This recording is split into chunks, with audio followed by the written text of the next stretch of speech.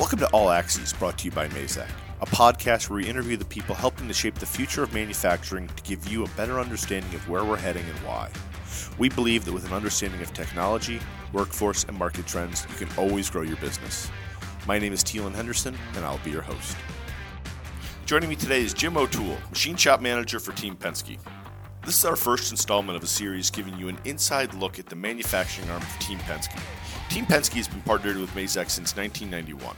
All right, Jim, well, hey, thank you for joining us today. Yeah, Teelan, thanks for having me. Oh, no, hey, my pleasure. What do you love about manufacturing? This is a question that I think my answer has changed or developed over the past few years. Probably 8-10 years ago when I was directly involved with making parts, it would have been, seeing things turn from a block of billet into whatever component that may be, whether it's a race car part, an aerospace part.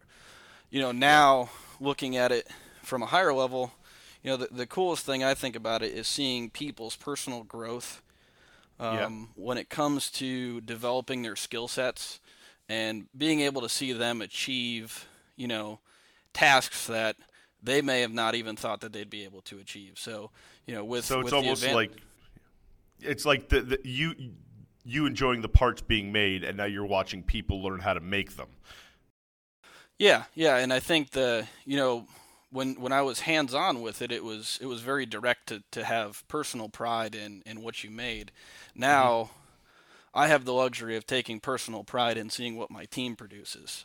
So that's cool. It's really cool to be able to see people learn and grow, and continue to build on what they know and what they like to do, and really get excited about being able to take the challenges on and get things done.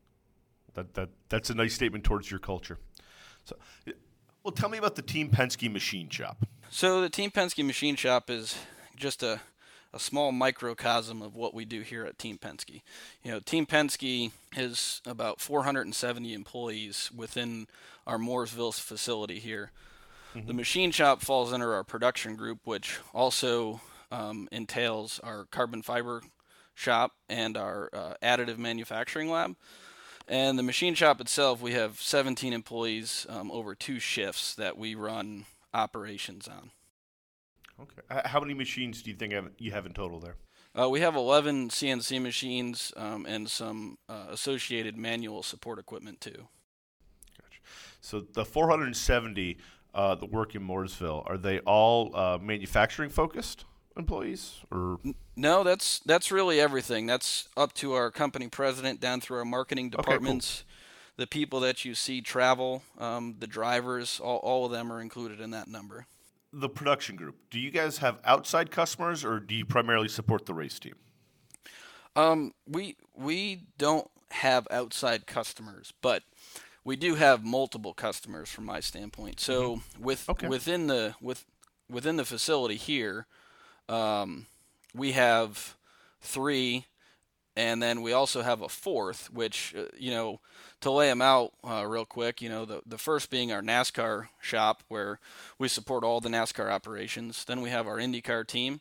We have our Acura Daytona prototype team, and then we have what we call Penske Technology Group, who is a research and development facility who we support, where we have a scale wind tunnel model and a 7-post where we do simulation for some of our cars. So none of those customers, I guess, really are concerned with the other customers' demands. So we are smack dab in the middle of what most job shops are in the middle of, where we're trying to satisfy demands of all of our customers, regardless of how it impacts another customer. So it's a constant juggle driven by, race implementation points, testing, things like that, just trying to figure out how we can achieve all of these components within the allotted time to meet deadlines. So basically you have 4 customers, all of which who are directly involved with you, and your responsibility is to make sure all of their deadlines are met and all of them are taken care of. Yes. They're all jockeying for your time and your resources and your manpower. Yeah, they're we have a number of spindle hours in terms of capacity on a weekly, monthly, yearly basis, and everybody is competing for a time slot in order for us to be able to provide them the parts they need to get to the racetrack. So from your point of view, keeping all 4 of them happy and meeting their deadlines, that's the definition of success for you. That is the definition of success. A lot of shops, you focus on things like spindle utilization, uptime, 100% quality focused, all those types of things. Sometimes in our industry, spindle utilization and uptime suffers because there are instances where if we have tight deadlines to meet, we might perform some preparatory operations on machines before we have everything that's needed. For example, a part we know is releasing tomorrow, and engineering's given us the heads up, so we've ordered material, we get programming on it, we go ahead and the following morning get the machine completely set up, basically short of the piece of material that we need to machine. Right. When that piece of material hits the dock at whatever time that is, it's in the machine and it's making parts. So there might be a 1 hour, 2 hour lag that we're actually at a standstill because we're waiting for that material to hit the floor. But it's a necessity because we can't be in the middle of another job and break it down to set up the quickly needed component that we need to produce. Right. So your turnaround time for a part is that dependent upon race day, or do you have leeway when it comes to that?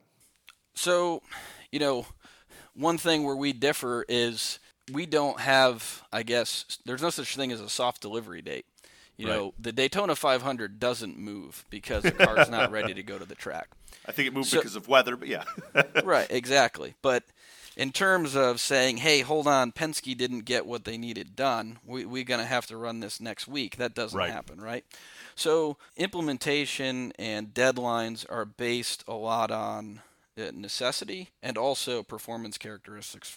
For example, we had an instance last year in 2019 at the first race in Las Vegas.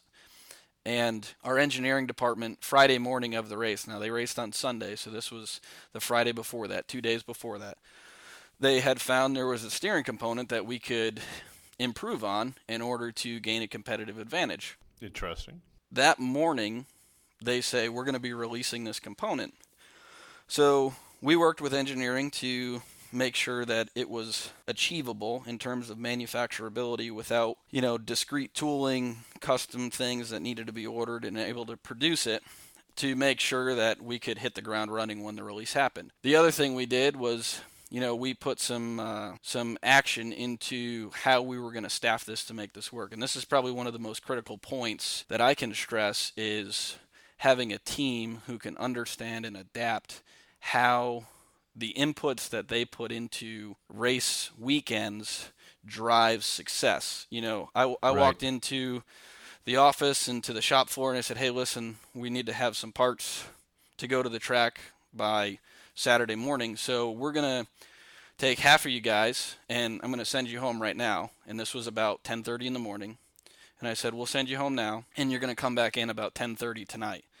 And then the other half, I said, hey, from here forward, we're going to work until 10:30 tonight in order so that we have no gap in terms of manpower coverage throughout the night. And everyone, I'm sure nobody was excited about it, but everybody understood that this is what we needed to do to have the best shot at winning the race. Engineering releases the component about 10:30, 11 o'clock that morning.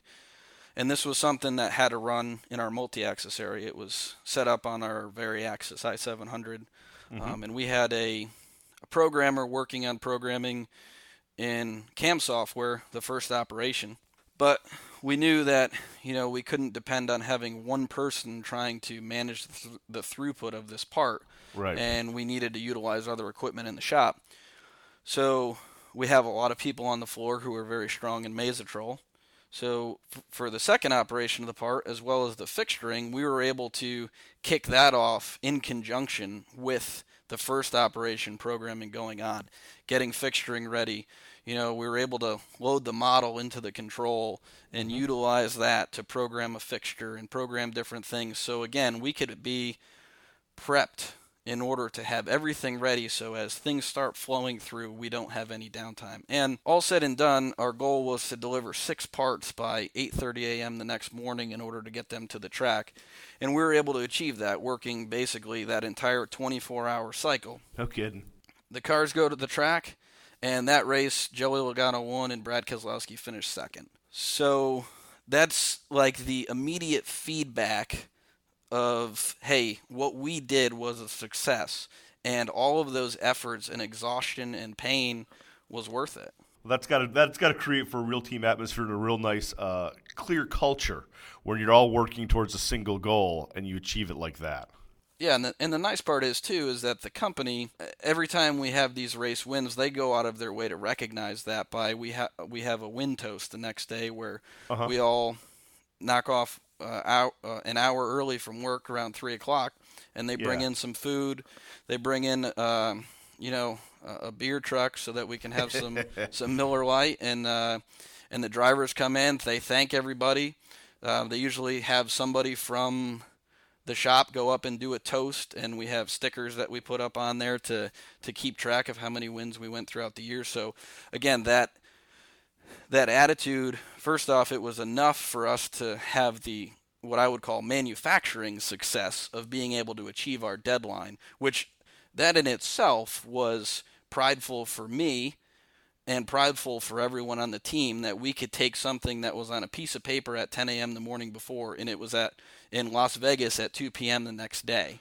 Wow. And then on top of that, you follow it up with the fact that you're able to go out and do exactly what you're supposed to do to show how successful you are to win the race. I love that story. I'm fascinated by how quickly you guys are able to turn things around and then get them onto the track that quickly. How often do things like this happen? I mean, do you get real-time feedback from drivers the next day, or does the engineering team usually give you advice a month or so out? How does that occur? There's definitely not a one-size-fits-all answer there. Well, of course, yeah. One thing, especially on the NASCAR side, is that there's not really a lot of testing to be done. The tests are the race. Right. There's not a lot of on-track testing that you could say, let's go out and try this part and see how it reacted. So there's a lot of times on race weekends that you have new components on the car that you're trying to verify their performance characteristics. Prior to that, it's based off of simulation models or wind tunnel testing. So you're taking parts that have been tested, in laboratory settings and theoretical, but not actually in race conditions, putting them on the car, and then just hoping your results yield out. Correct. And there's mainly because there is no there's limitations from NASCAR as to how much testing can be done, and there's very limited times where you have tests where you can have a car actually on track. So oh, wow.